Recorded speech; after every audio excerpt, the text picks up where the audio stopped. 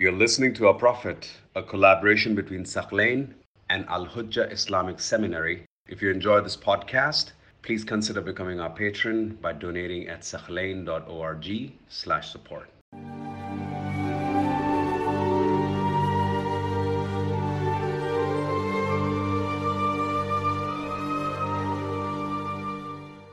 The Prophet assigns all the Muhajirin a brother except one.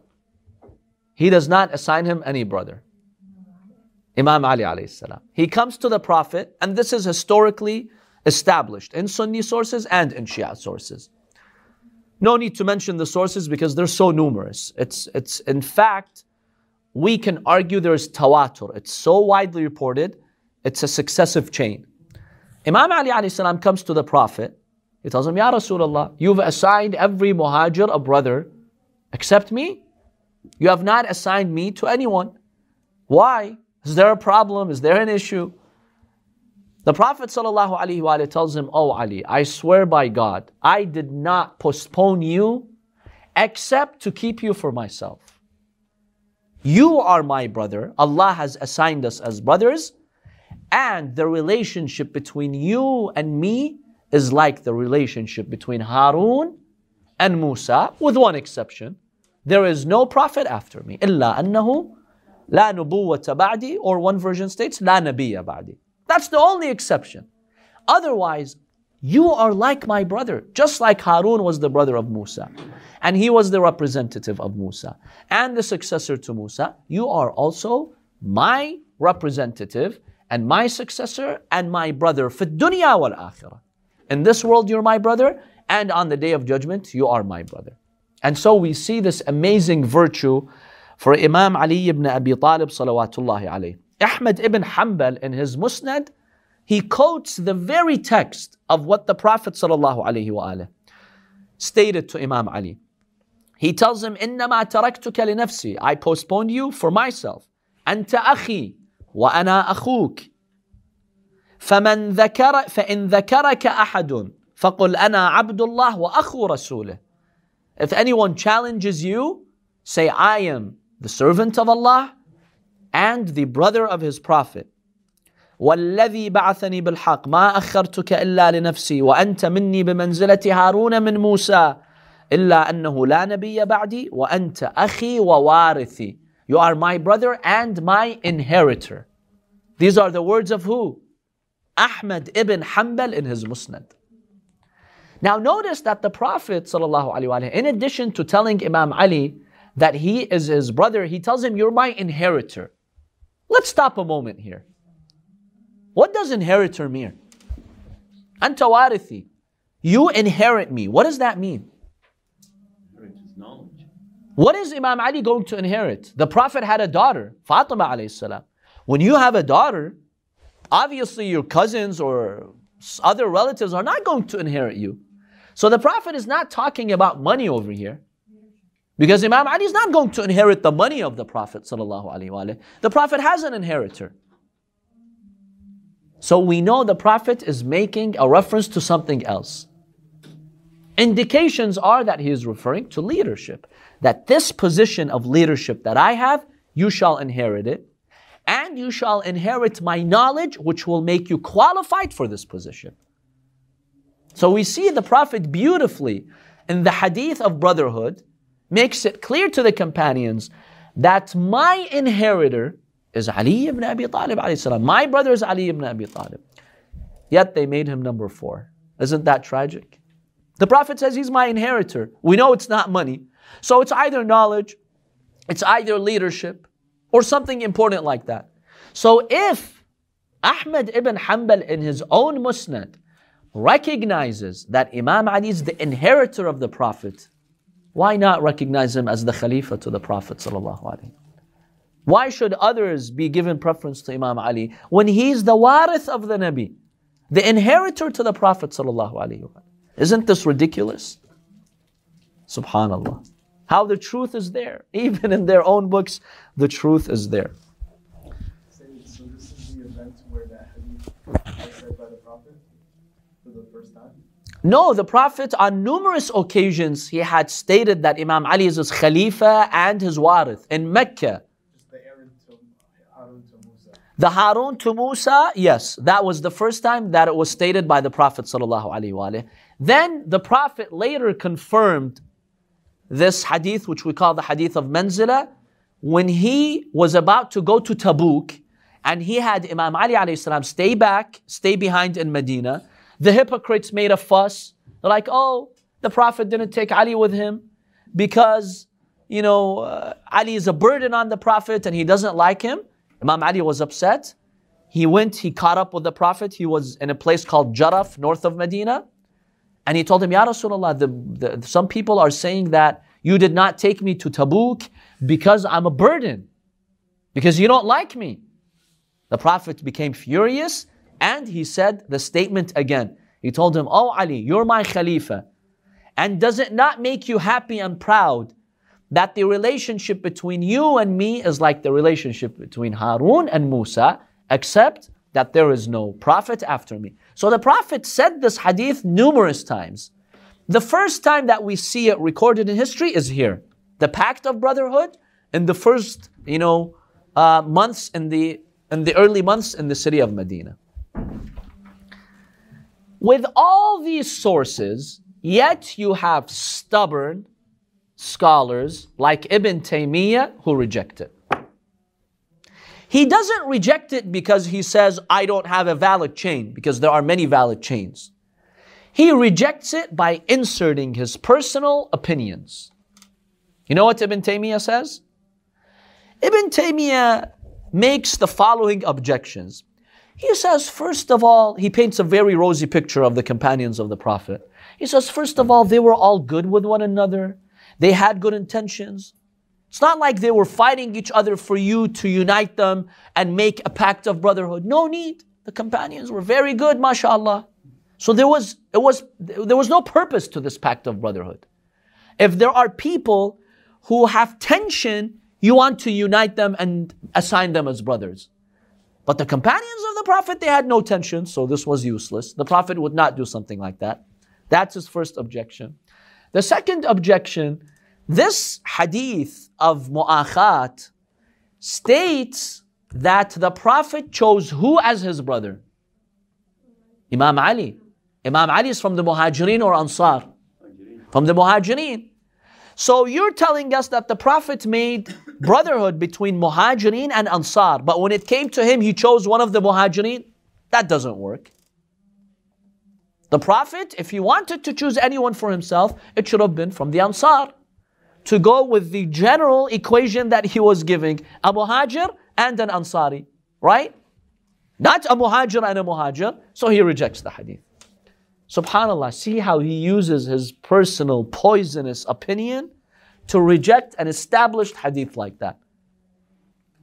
How do we address these objections? Very briefly. As for the first objection, what would you say? There was no need to do this pact of brotherhood. They were all good, mashallah. Yes. Well, no, I mean, there's conflicting cultures and all that. And then not only that, but they didn't know each other. That's a very valid point. Let's assume they were all good and had no tension. Remember, they came from different backgrounds, different ideas, different cultures. Some of them were wealthy, some of them were very poor. So the Prophet would assign them as brothers to strengthen those bonds and to remove those differences. See, if I come from a completely different culture, it might be difficult for me to develop strong bonds with you. There are barriers. So the Prophet wanted to break those barriers. You're brothers, it's okay.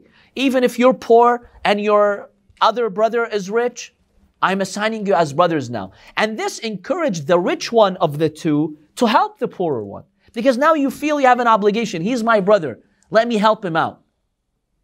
So some of them were poor, some of them were rich, some of them were high class, some of them were low class, some of them came from different cultures. It was actually highly needed to create that brotherhood, to break those racial, tribal barriers. So that's one very important point. What was the other point? The second, yes, brother, you had another point.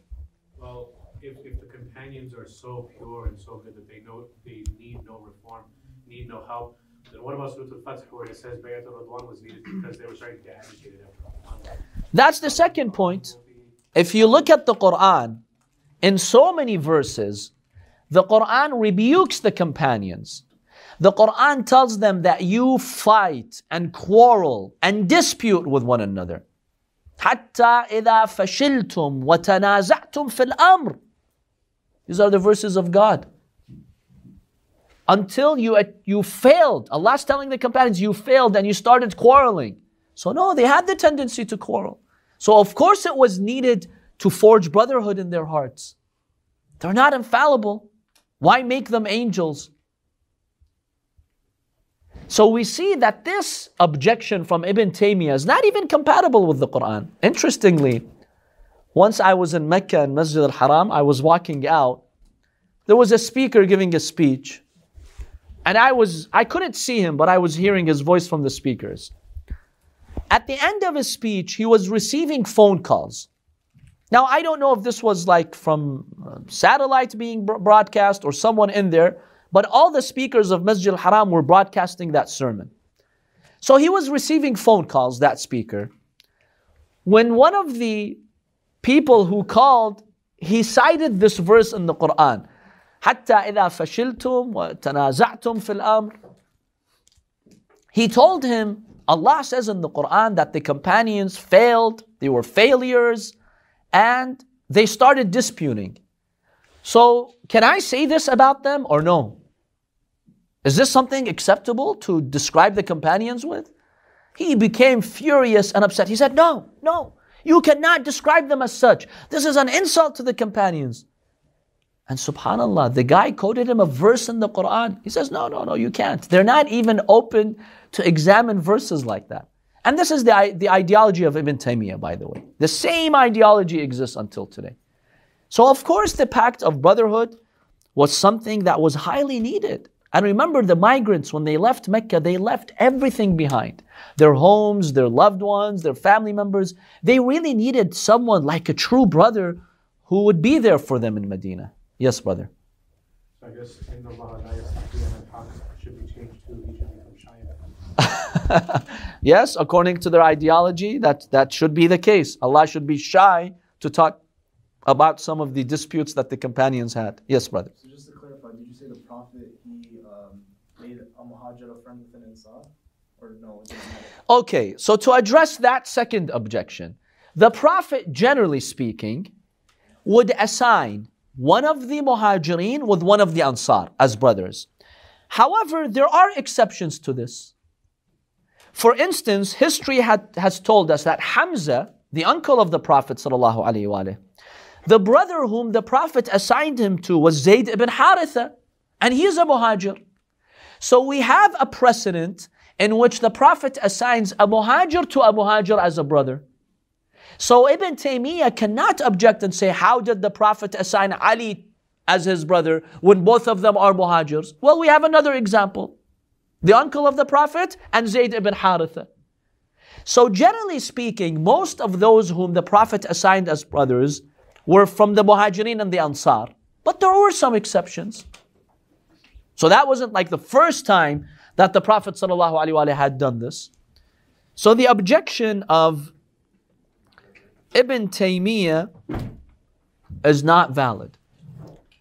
Now, what was the age of Imam Ali alayhi salam at the time when the Prophet chooses him as his brother, when there were high-class companions, much older than Imam Ali alayhi salam? How old was he? 22. 22, maybe maximum 23. Between 21 and 23. This was the age of Imam Ali alayhi salam when the Prophet did the pact of brotherhood. Imagine, Rasulullah sallallahu alayhi wa sallam, he's 53. He's 53. His beard has become half white. Or according to some records, his beard has become white. He chooses a 22-year-old to be his brother. What does that say? The Prophet, when he came to Medina, he was 53, yes. His age was 53 when he entered Medina. So he chooses a 23-year-old to be his brother. Now note this, later when they denied Imam Ali alayhi salam the Khilafah, what was one of their excuses and justifications? You're too young. They told him explicitly, had you been a little bit older, maybe there was more room to make you Khalifa. there was a greater chance. But you're too young. Subhanallah. How come the Prophet never found him too young? When he chose him as his Khalifa, as we saw last year in Mecca, in the house, the Imam Ali was what? 11, 12 years old? How come the Prophet never said to him, you're too young?